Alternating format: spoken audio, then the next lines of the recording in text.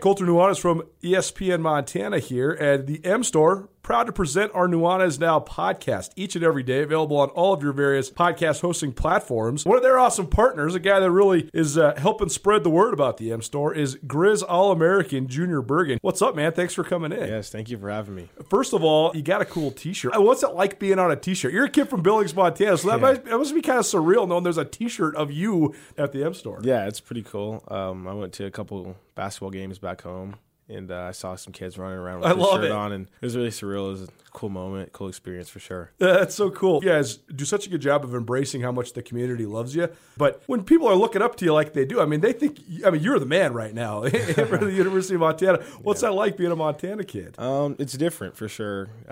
Growing up, you kind of look up to guys like who are in the NFL and stuff like that. But, it's just great to have a positive influence on these kids' lives. I just want to make sure I set the example and lead by example and give them someone to look up to. Go check out the M Store. They're located there at the corner of Higgins and Broadway here in the city of Missoula, and you can also visit anytime online, montanamstore.com. They have all the latest and greatest, a whole bunch of original Grizz gear, and of course, they have Junior Bergen t-shirts. Junior Bergen, proud partner with the M Store, as well as us here at ESPN Montana. Thanks for swinging by, man. Yes, sir. Thank you for having me.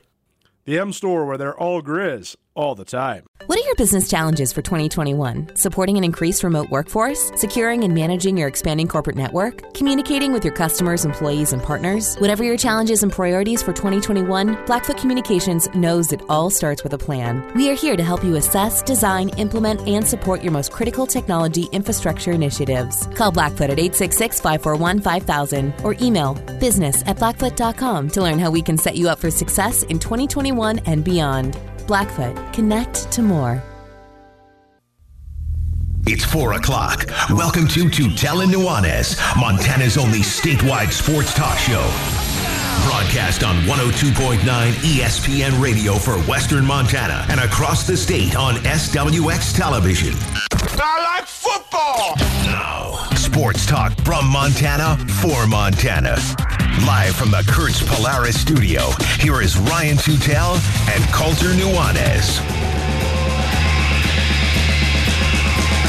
Hello, Montana.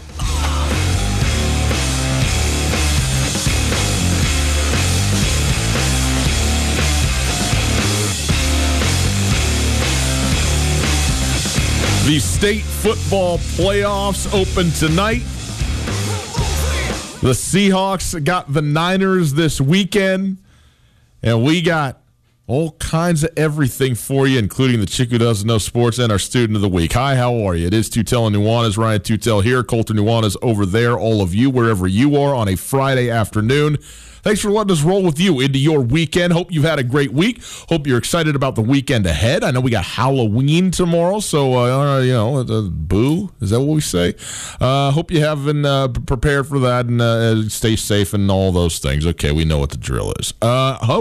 Let's get into what we got here today. Colter's got his magazine out, so we'll, maybe touch on that for a moment. But tons of stuff, tons of people, tons of things going on. Opening up today, we've been doing this here if you've been following along at all. But Grizz Greats, the silver anniversary of the 1995 national champions. It is our podcast series. It is up now. The first 9 episodes are out. And in fact, as of right now, the 10th episode is out with Dave Kempfer, a Missoula native, the center of that football team on that offensive line, and a great conversation that we got to have with him.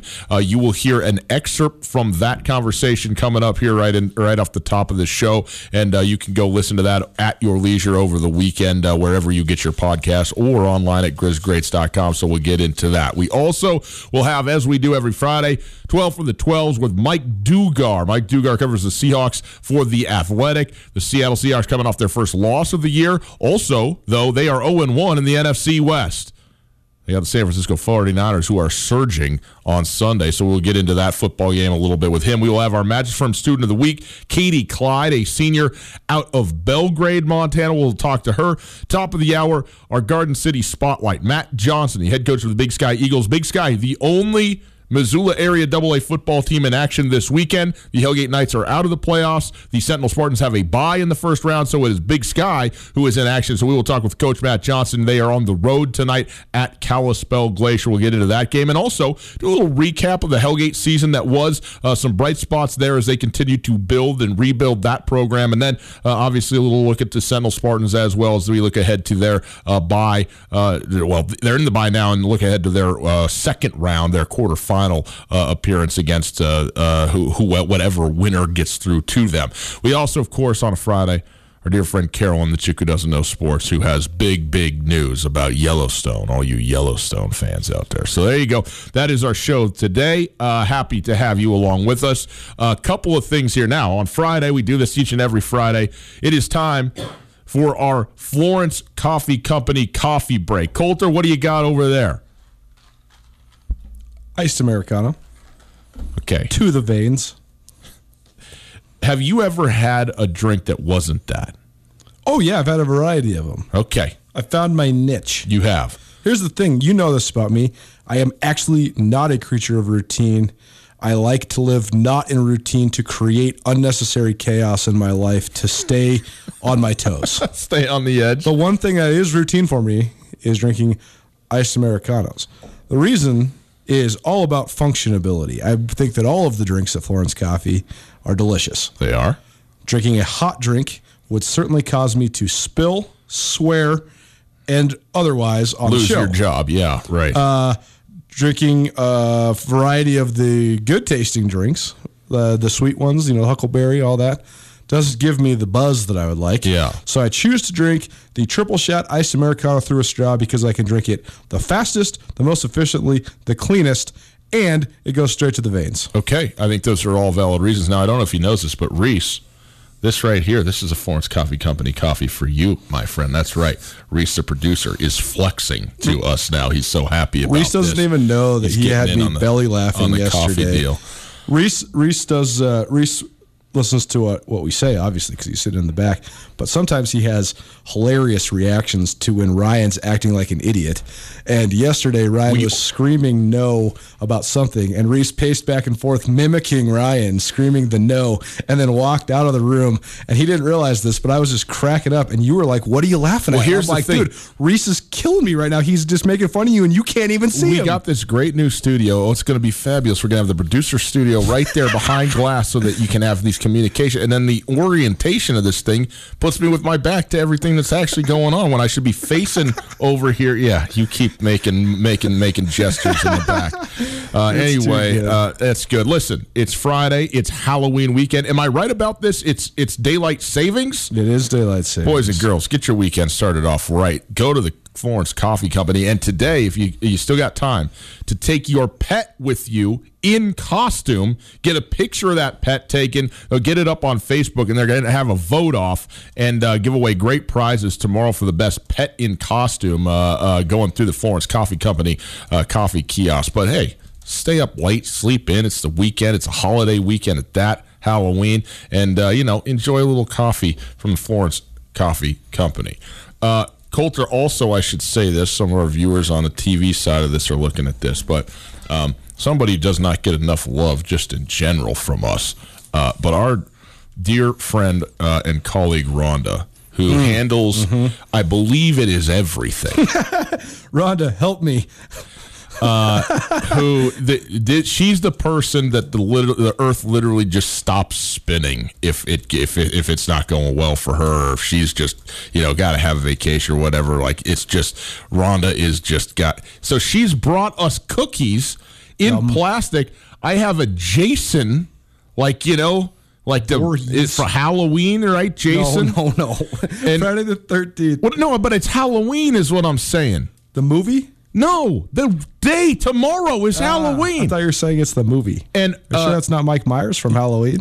Oh, well, you know what it is? It's Mike Myers from South Park. Like, this is South Park-y version. Mike Myers. Reese would know, but he won't talk. Anyway, our thanks to Rhonda for bringing us these cookies. How sweet of her. In addition to making the whole radio thing happen, this is good. Okay, we've started strong here, Coulter. Okay.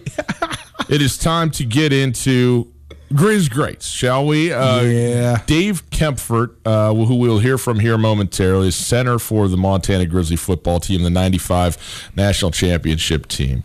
But we were counting them up, Colt. We were like, how many of these have we done? Because we've been sort of getting as many interviews as we can and going through them. We've got 21 interviews done, which represents roughly 21 hours of interviewing. Yeah. Which is, quite substantial. And I don't think this is silly to say. It doesn't feel like it in the least. Every one of these has been so, first of all, enjoyable on one hand and also insightful and sort of exciting.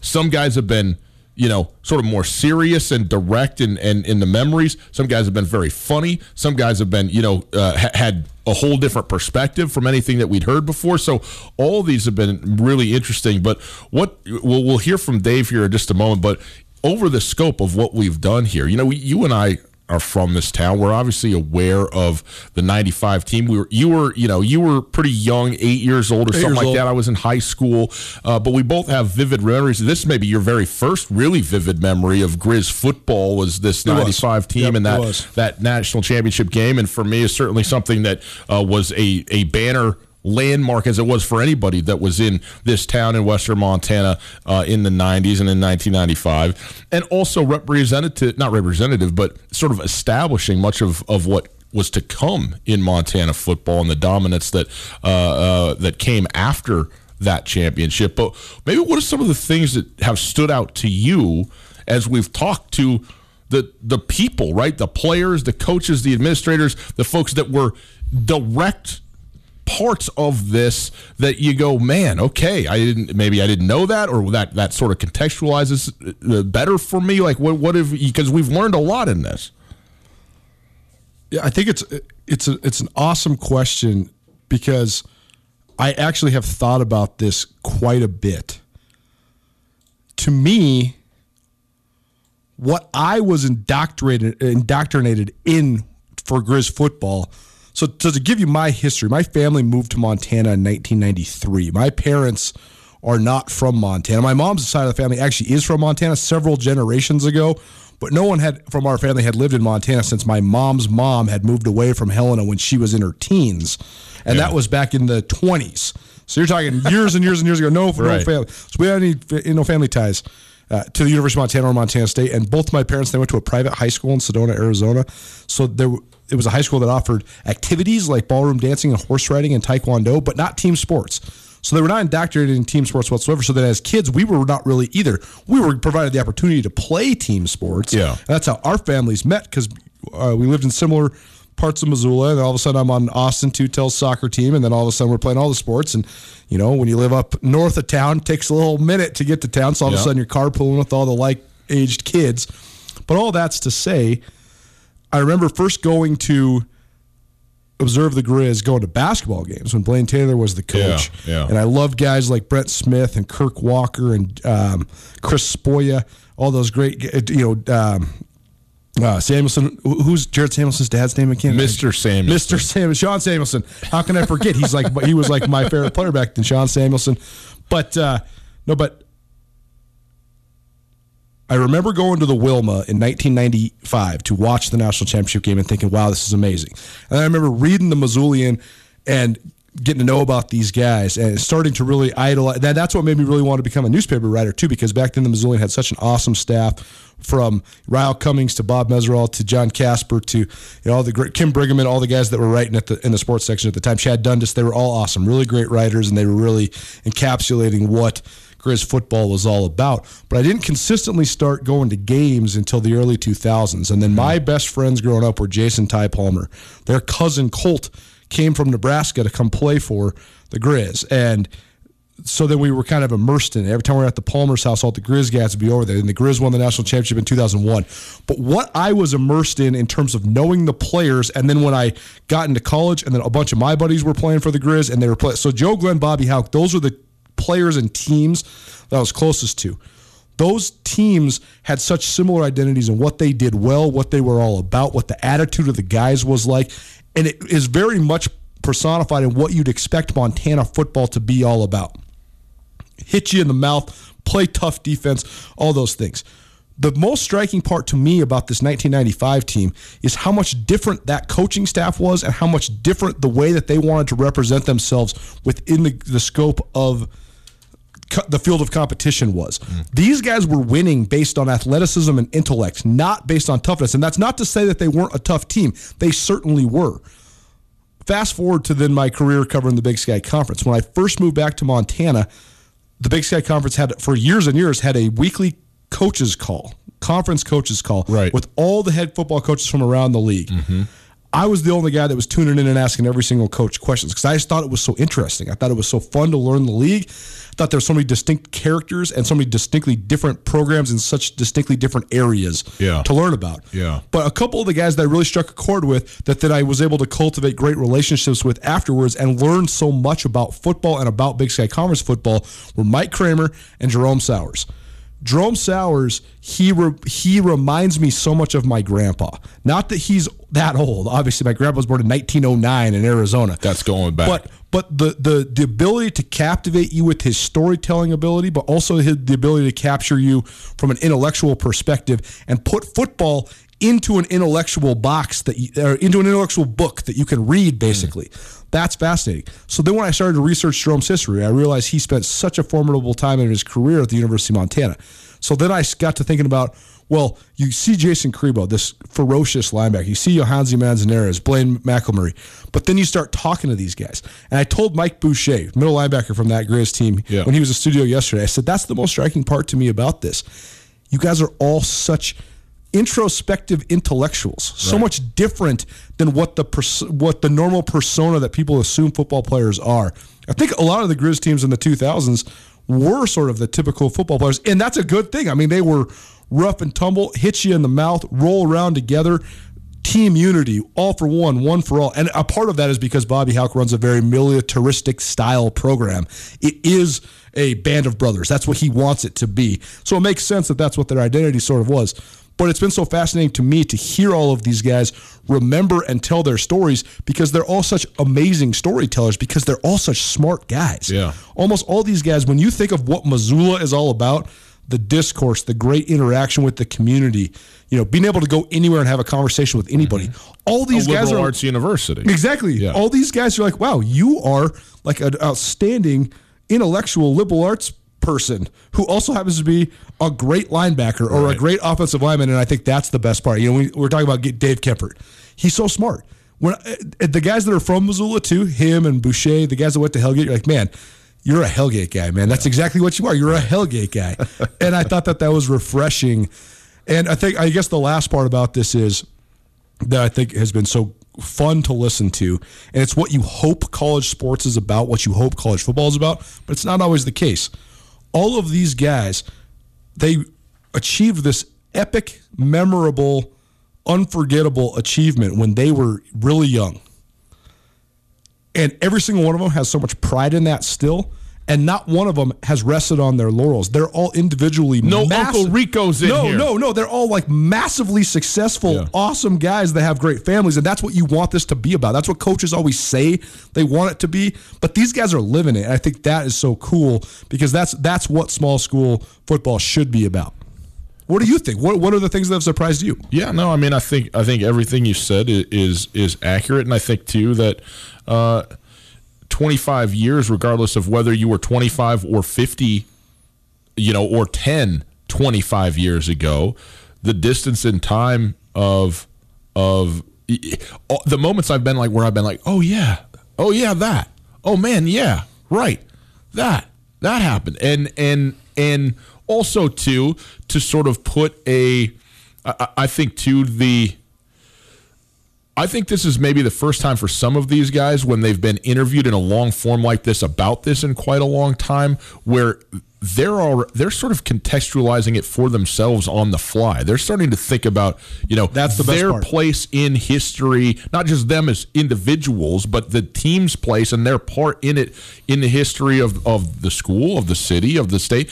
And I feel like there's been some moments where I've seen that happening in real time as they're answering and talking about that stuff. No doubt. We interviewed Brian Toon, defensive tackle from Butte, the other day. I was texting with him. He's a really busy guy, and he runs a jewelry store over in Spokane. And when I first reached out to him last month, he said, hey, September's not going to be good for me. We got this big sale going on, and like I need to just push back a little bit. So then when I touch base with him again, he says, I'm so honored you want me to do this. How much time do you need? I said, well, most episodes have been between 45 minutes and an hour. And he's like, I don't think that I can do it for more than like 20 or 30 minutes. And I said, here's the thing, Brian, just trust me. I said, just come on with us and you'll roll. And he rolled for 57 minutes. Yeah, we asked like 10 questions. Just roll it. And that's the coolest part, though, is you're right. These guys they trip down memory lane. Yeah. But that's what makes the podcast format so awesome. I mean, we got Mike Boucher rolling yesterday. I can't wait to share that one with the city of Missoula. Yeah. He would remember one memory and then be like, well, I got to tell you another story. Well, I got to tell you another story. I got a story about this. Like, wait till people hear Wayne Hogan.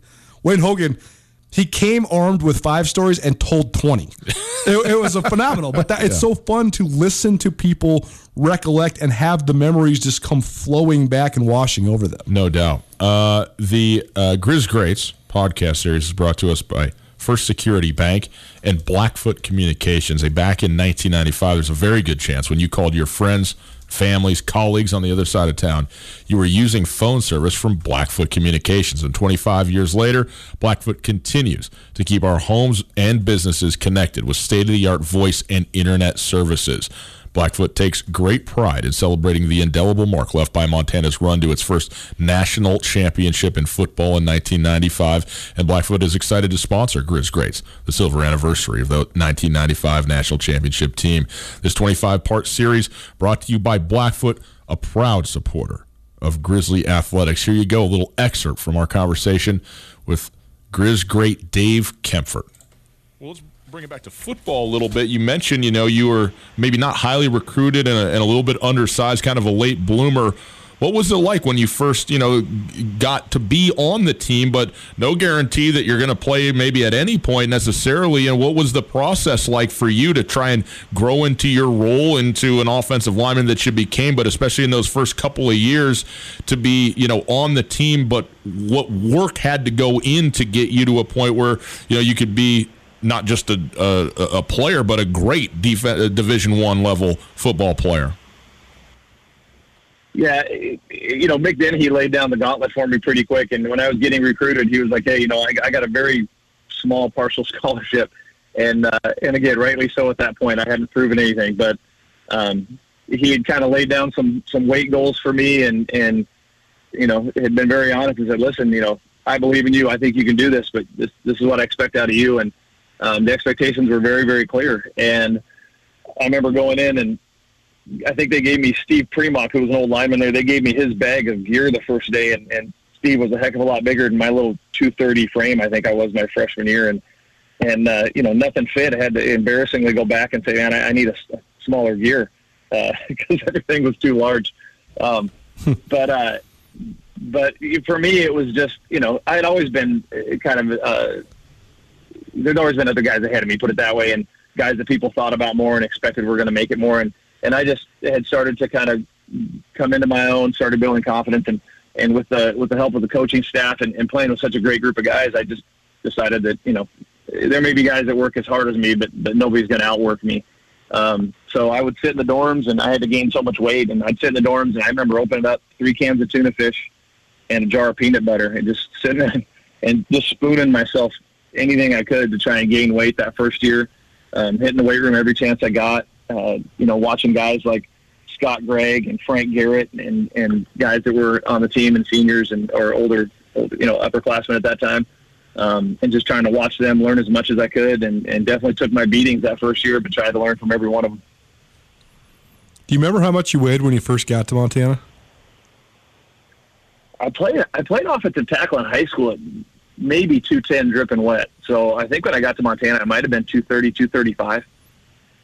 So I was definitely undersized. I hid under a lot of big quilted flannels and things that first year because I was a little embarrassed that I was the smallest lineman. So later on, that wasn't a problem. I definitely came into my gut years later, but at that time, yeah, I was definitely undersized. But you know what? I wouldn't have changed it for anything. I remember Scott Curry coming in and talking to him when he was young about his size and just telling him, like, hey, listen, it made me a better player because I had to get good at technique. I didn't have as much beef to throw around as some of these guys. And it did. It made me good at technique. And then later on when the strength came and the size came and I started gaining weight and maturing, you know, and learning the game better, it made all the difference in the world that I think that I had started undersized. It gave me a fire. It made me work harder than a lot of people. And I think it made me the player I was.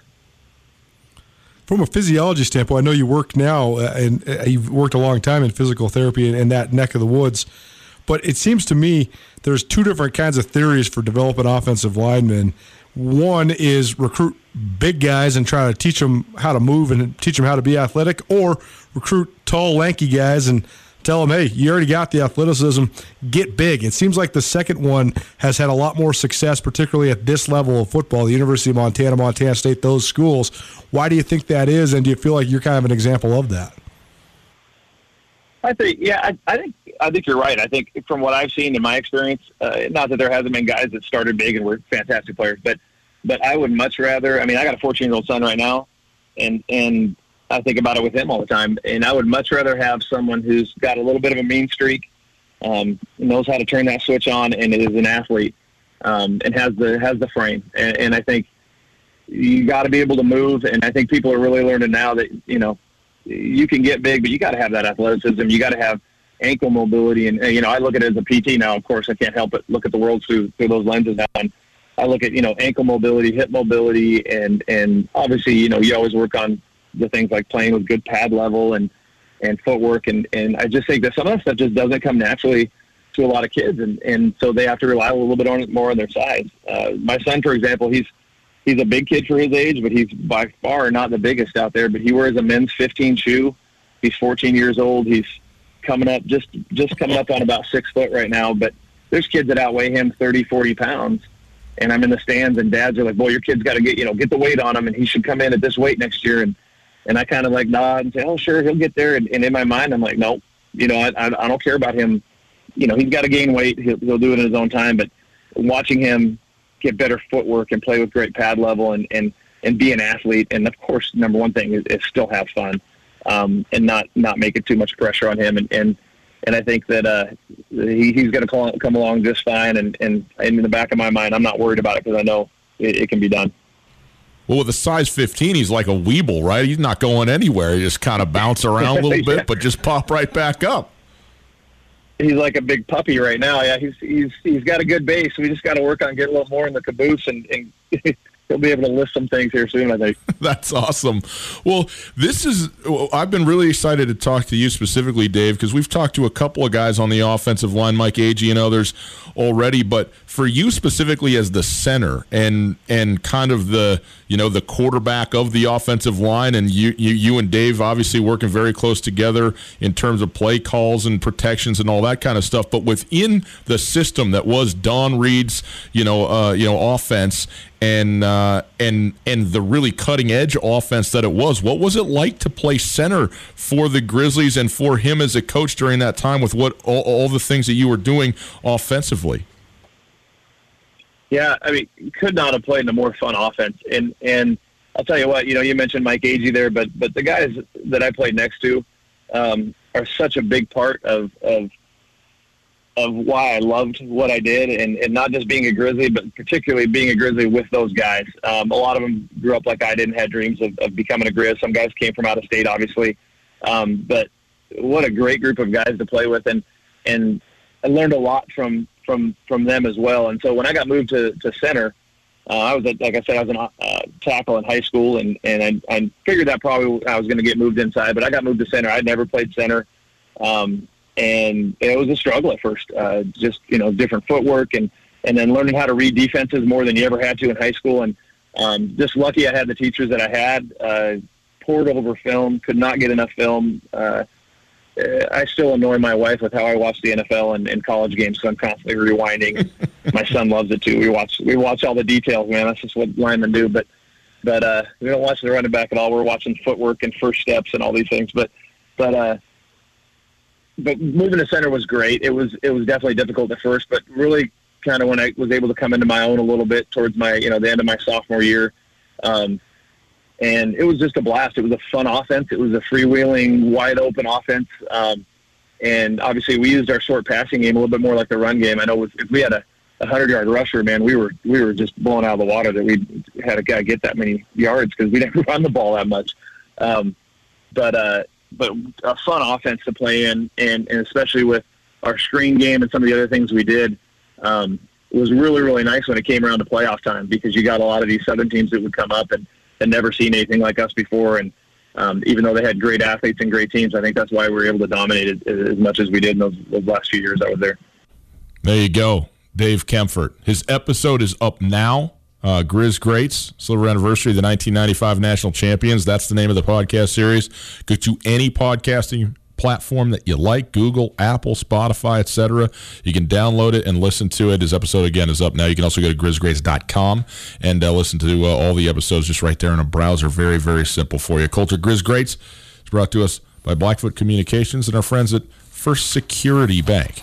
The other thing that I thought was so surprising about this, or not surprising, but refreshing, was these guys all talked about the hierarchy of leadership within the program and how they were scared of the older guys and how much the older guys passed on the expectations to them. And I think that's something that's maybe missing in modern-day college football. But Mike Boucher talked a lot about that. Mike Boucher's dad, Bill Boucher, at the time was the president of First Security Bank. Yes, he was. And First Security Bank had a gigantic influence on the foundation that became what was the juggernaut of Grizz sports back in 1993. Indeed. The Grizz were in the playoffs. They wanted to host a game. The University of Montana didn't know if it was a good financial leap to try to host that game. So Bill Boucher got a bunch of local business guys together. First Security Bank was at the head of that to spearhead a group of local businesses to guarantee the bid for UM Athletics. And, of course, Montana sold that game out and sold out pretty much every playoff game since then. 2 years later, the University of Montana turned First Security Bank's local optimism into national prominence when the Grizz won the Division I AA National Championship. And 25 years later, First Security Bank still a proud sponsor, and they are so proud to sponsor Grizz Greats, the silver anniversary of the 1995 national champions, a 25-part podcast series remembering that epic season. First Security Bank, a proud supporter of Grizz Athletics and the University of Montana. We transition out of Montana football into Seattle Seahawk football. 12 for the 12s. The Seahawks taking on the San Francisco 49ers in what has become a big, big game again this season. We'll talk with Mike Dugar, the Athletic, next. What are your business challenges for 2021? Supporting an increased remote workforce? Securing and managing your expanding corporate network? Communicating with your customers, employees, and partners? Whatever your challenges and priorities for 2021, Blackfoot Communications knows it all starts with a plan. We are here to help you assess, design, implement, and support your most critical technology infrastructure initiatives. Call Blackfoot at 866-541-5000 or email business@blackfoot.com to learn how we can set you up for success in 2021 and beyond. Blackfoot, connect to more. I'm dreaming of being alive. Turn off the lights and turn off the shyness. So I just opened by saying Mike Dugar, good friend from The Athletic, joining us. Mike, I had nothing to do with whatever it is that we're listening to on that rejoin right there. It's Stu Tell and Nuanez, 102.9 ESPN Radio, SWX Montana Television, at Gus Dutel at 102.9 ESPN, at Skyline Sports MT on Twitter. Every Friday, about this time, we welcome in our good friend, the aforementioned Mike Dugar from The Athletic, covers the Seattle Seahawks there. You can follow him at Mike Dugar. You can also listen to him on the Seahawks Man-to-Man podcast. We go now to the Rankage Brothers RV phone line and welcome him in. Mike, what are you listening to these days? Because it can't be worse than whatever that was. I know that for sure. Yeah, I don't know what you guys had going on there.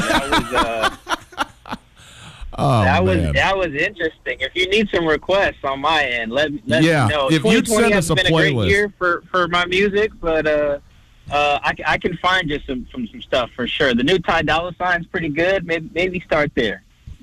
Mike, I remember when I first started following you on Twitter. This is actually, I think, before you even were at The Athletic. You used to have this thing where you tweet the song of the day. Was that automated, or were you picking those out like around midnight every single night?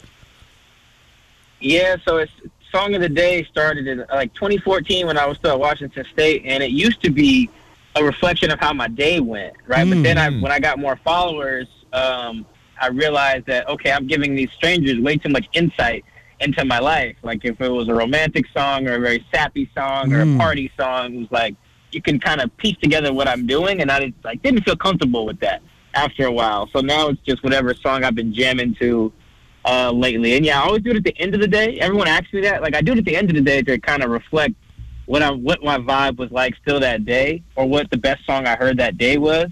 So that's kind of the history of that. I mean, see, that's the whole thing, right? I went for University of Idaho coverage and stayed for the song of the day, and now here we are talking about the Seahawks. So go follow my man Mike Dugar on Twitter, because it's good content. It's what we're here for on Twitter. I can safely say Mike Dugar never tweeted that damn thing out, whatever it was there. That's for sure. Mike, I have had some diverse songs on there. I've had like David Bowie.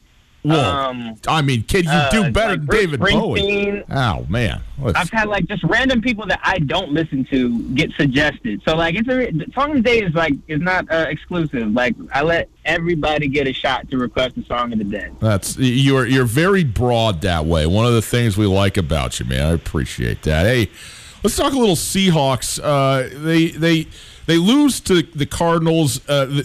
I said this on the show this week, whether you like the Seahawks or whether you don't, my goodness, if they just don't deliver on your entertainment dollar week in and week out. I mean, are you kidding me? How do you not? I mean, it got to be a blast to cover this team and go to these games and see what you see, even when you're going, well, what are you doing? But all of a sudden, next thing you know, it's a game that goes 9 minutes and 45 seconds into overtime. But they do lose, and after all that, they're 0-1 in division, right? The Seahawks are. So where are you at with Seattle, and did you see what we know to have been a flaw finally get exploited in a way that really cost Seattle on Sunday last week? I will start by addressing what you opened with, in that no one likes the Seahawks more than TV stations. Because, my goodness, right. They are compared to the game, because that game got flexed into Sunday night over the Bucs and Raiders because of the COVID scare over in Vegas, and it was just a way better game. Like the 3 Sunday night games Seattle has had this year have all been like 3 of the best, 5 games of the year. Right. So like the Seahawks are delivering on their win or lose. Like you're right, the entertainment value is there. And I got to give a shout out this specific game to Steve Rabel, who I watched the game with at Central League Field. I didn't travel to Glendale. I watched the game in the booth with him and Dave Wyman on the Seahawks radio network, and just kind of to watch how they were calling a game from like 1,400 miles away. And with all the moving parts, social distancing with the producers, like it was very, very impressive and enlightening too. I learned a lot watching Dave Wyman, seeing what he's seeing, because they have the all 22 footage in there, so they don't have just the broadcast view. They can see the safeties all the way back to the referees, right? The whole time. So yeah, it was that aspect of it was really fascinating. And then to the game itself. I mean, I've known for weeks now that they're going to lose a game because the defense stinks. But what also happened on Sunday night was that they lost because Russell wasn't perfect, and I knew that was going to happen as well.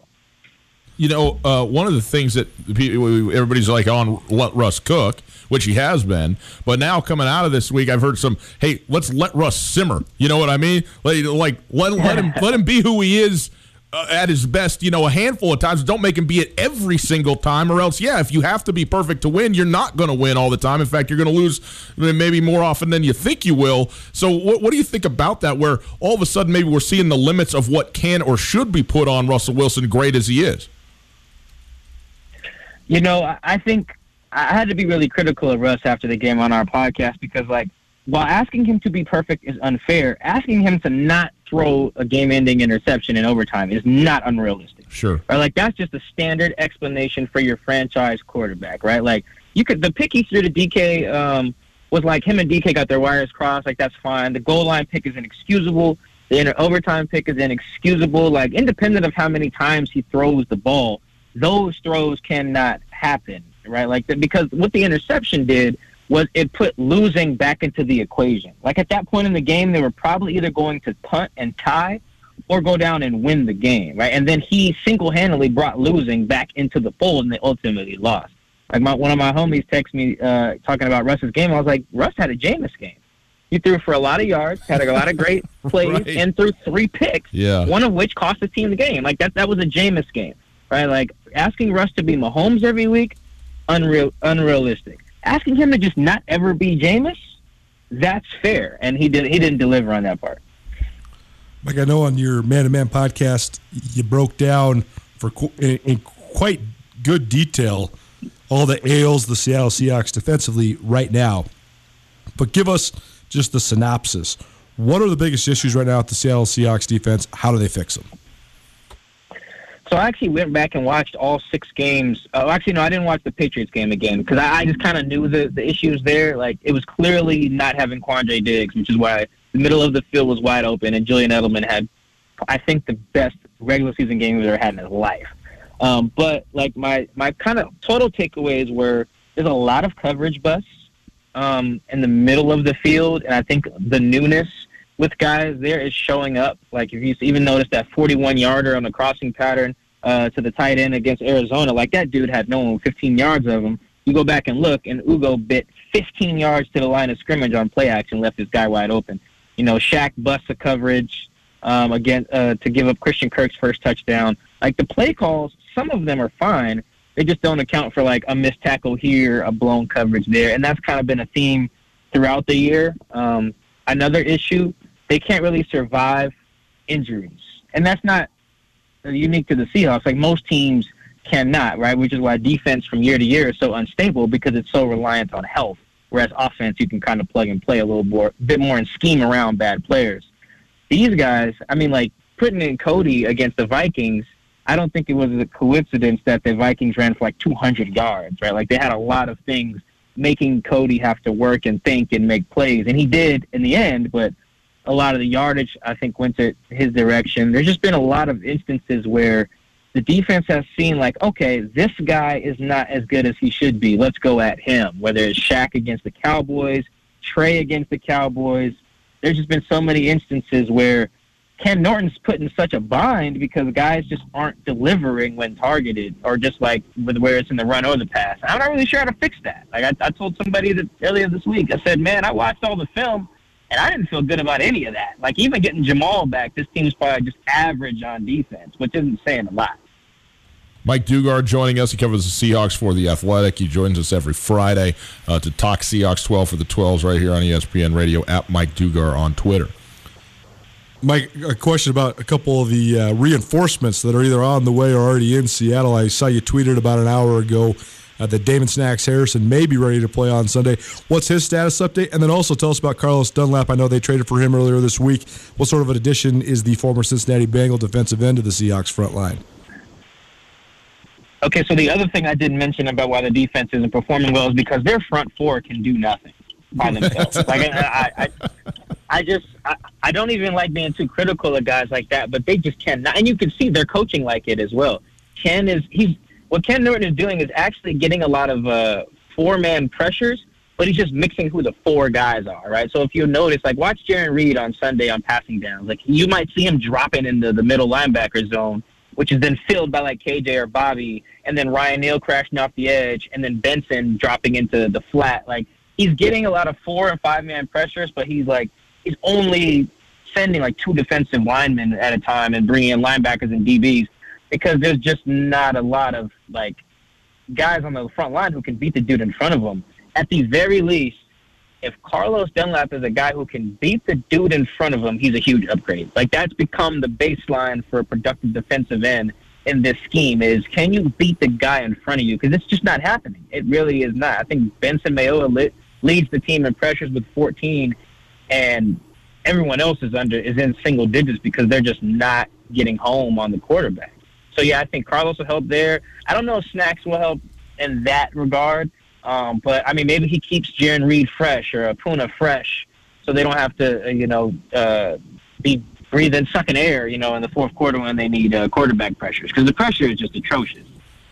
We talked about the entertainment that the Seahawks have been delivering, but as far as I'm concerned, no question, the 2 best regular season games last season was Seattle, San Francisco twice. I mean, those were unbelievable football games both times. They get the San Francisco 49ers again. Mike, I've been on the Niners kind of this week, but then I look back, They lost the Cardinals week 1. Then they beat the Jets and the Giants, who are stank and stunk, respectively. They lose the Eagles and Dolphins. I know they've been decimated, terrible injuries, but now they start getting it a little bit back, and they've been rolling the last 2 weeks. They beat the Rams. That's their best win to me. The Patriots are also down, and so now I'm thinking, well, okay, they beat 3 bad teams. They beat one Rams team who we're still trying to figure out what they are, but they clearly look better. They're running the ball well, which is what they want to do. They've gotten some guys back, and when fully healthy, this is a team that is maybe the class of the NFC. Where are we at with San Francisco right now headed into this game? Yeah, so the way I use Football Outsiders DVOA model, which is I think it's defense adjusted value over average, which is basically an efficiency metric that accounts for all the context that you're providing with the strength of schedule. So yeah, it accounts for okay, you beat a team by 30, but it was an Adam Gase team, so you really beat a team by 15, right? So it accounts for that. It adjusts in that way. So I actually like that metric. Our Ben Baldwin at The Athletic, people probably follow him on Twitter. He has an advanced box score website that shows you the expected points added on offense and defense for each team. That's also an efficiency metric for the most part. San Francisco is really high in both of those, right? So that's to say that they have beat some teams they should have whooped, but that also shows that they are a good team, and they're probably the only team more injured than the Seahawks. And I wrote this morning that Ken Norton and Pete Carroll can probably say confidently, look, we got banged up, and this ain't the unit that we expected, which is why we stink, right? But that excuse will not hold that much weight if you lose to the 49ers, who are more banged up. I mean, they played Cam Newton without their top 4 DBs, and Cam got benched. They're incredibly injured and are still putting out a top 10 defense. So there really isn't a good excuse. That just means you guys aren't coaching it up right. I mean, that's just what it says to me. So yeah, I really actually am very impressed with the 49ers, the way they've been able to just kind of weather the storm. And I'll add their game against the Saints into I think all the top 3 games last year all had the 49ers in them.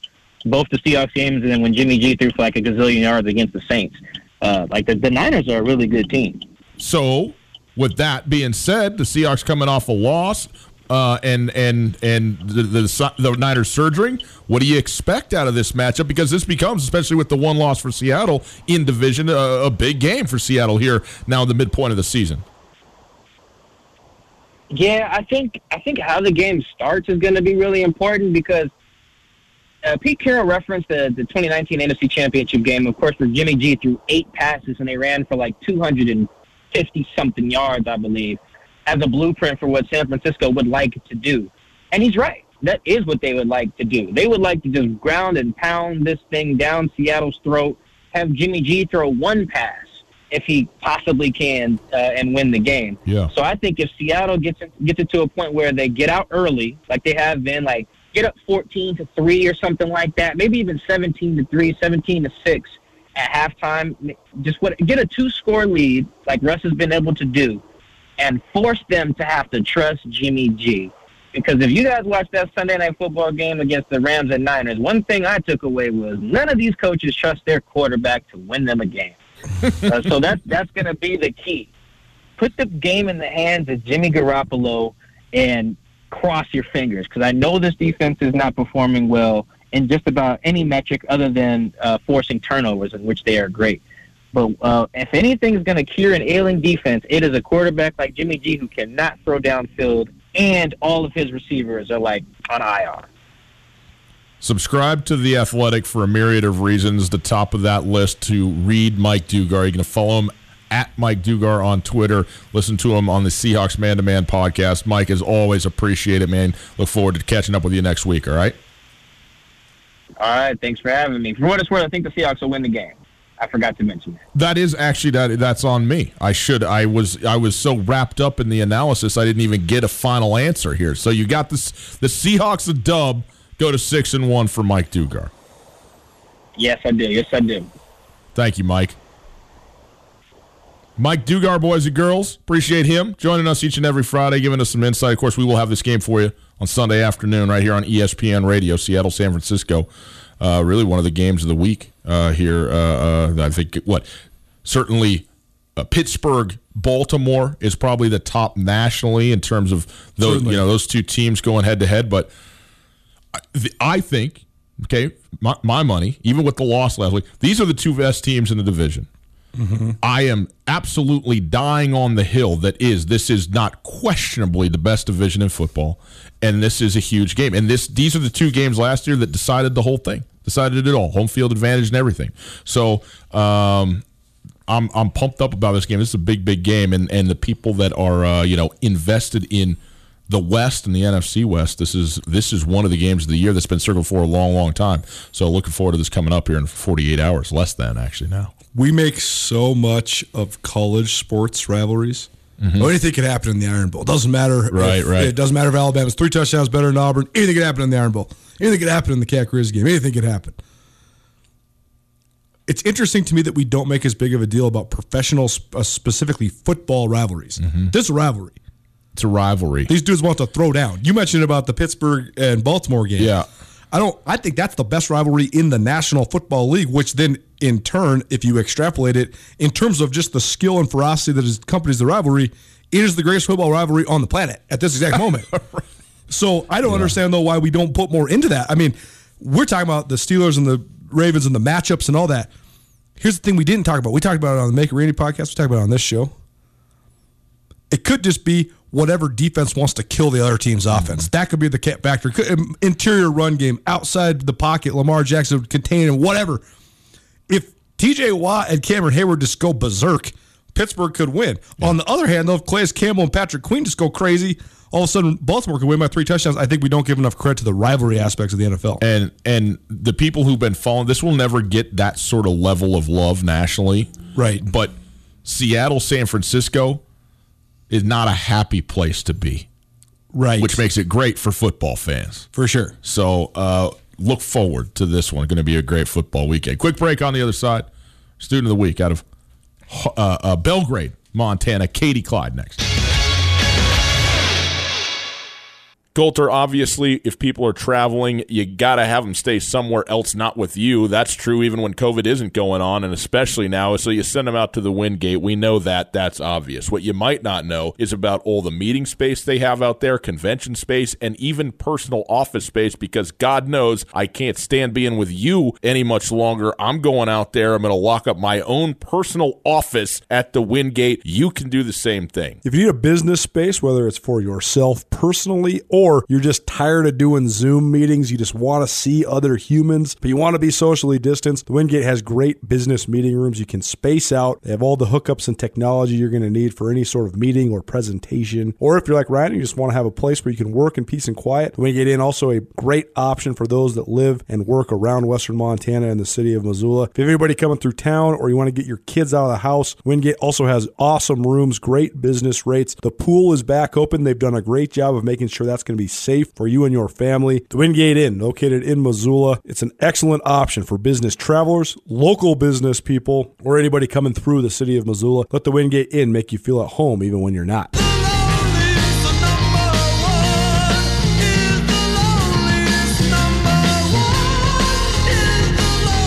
Welcome back to Tell Nuanez, 102.9 ESPN Radio, SWX Montana Television, at Gus Tutel on Twitter, at 102.9 ESPN on Twitter, at Skyline Sports MT on Twitter. You getting a hint here, people? Go to the social medias. That's where we have all kinds of fun. We go now to the Rangich Brothers RV phone line, and we welcome in our Mattress Firm Student of the Week. She's a senior at Belgrade High School, Katie Clyde, joining us. Katie, thank you so much for being here. We appreciate it. How are you?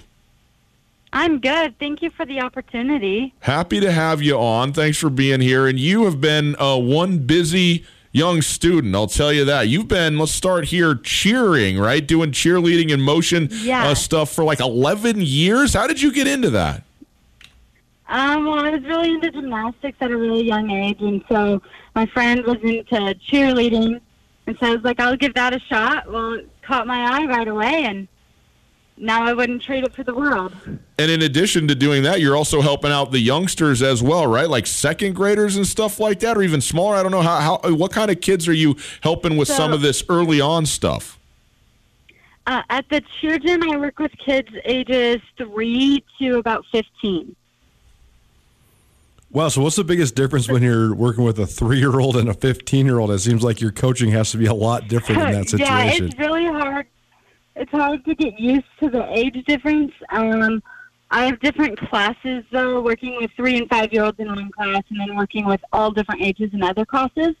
You have to learn how they like to be taught best.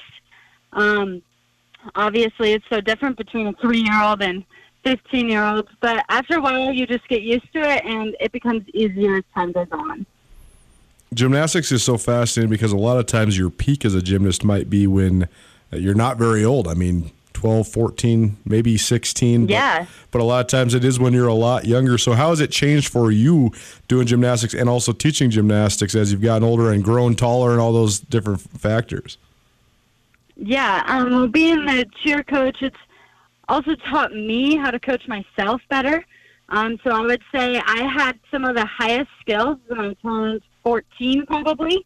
And from there I've just had like little increases. But being at such a high level at that age, it's hard to increase from like being so like talented. And I have taught these girls for 5 years now. So I have taught them quite a bit of what they know, and I couldn't be more proud of that. It has really, really impacted my own skills for the most part. Katie Clyde joining us. She's our Mattress Firm Student of the Week out of Belgrade High School. And Katie, in addition to all that, you're a 4.0 student and really looking to next year as you're a senior there at Belgrade. Tell the folks what you're going to be up to now coming out of high school. So leaving high school, I want to study radiation technology at Butte. It's where both of my parents went to school, and so it's always just caught my eye. After radiation technology, I really want to move out of the state for a little bit and either study sonography or radiation therapy. Now, what in the world do those have to do with one another? Radiation therapy and stenography, for crying out loud. I mean, that's two different ends of things, isn't it? Yeah, it's totally opposite sides of the spectrum. And right now I'm open to all ideas. I've always loved to work with babies, and so that's what got me into sonography. I just love learning about the development and how they form. And radiation therapy, I've been personally impacted by someone with cancer. And so I feel like being able to help people in those situations, just being able to help one person with cancer can affect so many people that they know.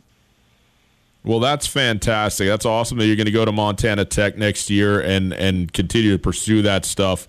And excited about the rest of this year. Now, tell me this. When it comes to the cheerleading side of things, we know it is a very weird year, but they're still having the cheerleaders out to games and stuff like that. Has it been going okay for you? Yeah, so my type of cheerleading that I do, we don't cheer at games. We compete across the nation. As of right now, we haven't gotten into any competitions, but season usually doesn't start until November, December. So we're hoping to actually get out and do competitions then, but it all depends on the amount of cases we have and all the different protocols that'll be in play. Explain that a little bit to people, because I think that maybe they don't understand that there's a distinct difference between competitive cheer and maybe what you're doing during a high school game or high school events and stuff like that. So what is the biggest differences? So I've participated in both, and I've noticed with high school cheerleading, it's all just it's more of a club, and it's just a fun activity to do after school. You just cheer with your friends at games, whereas competitive cheerleading is exactly how it sounds. It's all competitive. You do a 2-minute and 30-second routine. You perform in front of thousands and thousands of people, and you are almost graded on how well you perform in your stunts, your tumbling, your jumps, and your dance. And so it gets super, super competitive. We're graded on like a 100-point scale, and like a 92% is considered really, really good. This past year, my team scored a 94. Wow. Which got us our bid to D2. Yeah. Well, Coulter and I are doing competitive radio. None of that club stuff. We're getting in here. We're getting graded and everything in front of the masses. So, we'll see how we do. But, Katie, we appreciate you being with us. Again, our absolute best to you as you have the competition season coming up here on the cheer side, and then Montana Tech and radiation and perhaps stenography beyond that. So we appreciate you being here, okay? Awesome. Thank you. You bet. Thank you. How about that? What a nice gal. What a nice gal. That Mattress Firm Student of the Week, Katie Clyde out of Belgrade. Hey. 4.0 student, too. I would never know. I mean, I've known people who are. Did you get a 4.0? Absolutely not. That's just a failure. No. What I'm in it for? You're in it to be the best version of yourself. I'm in it for value.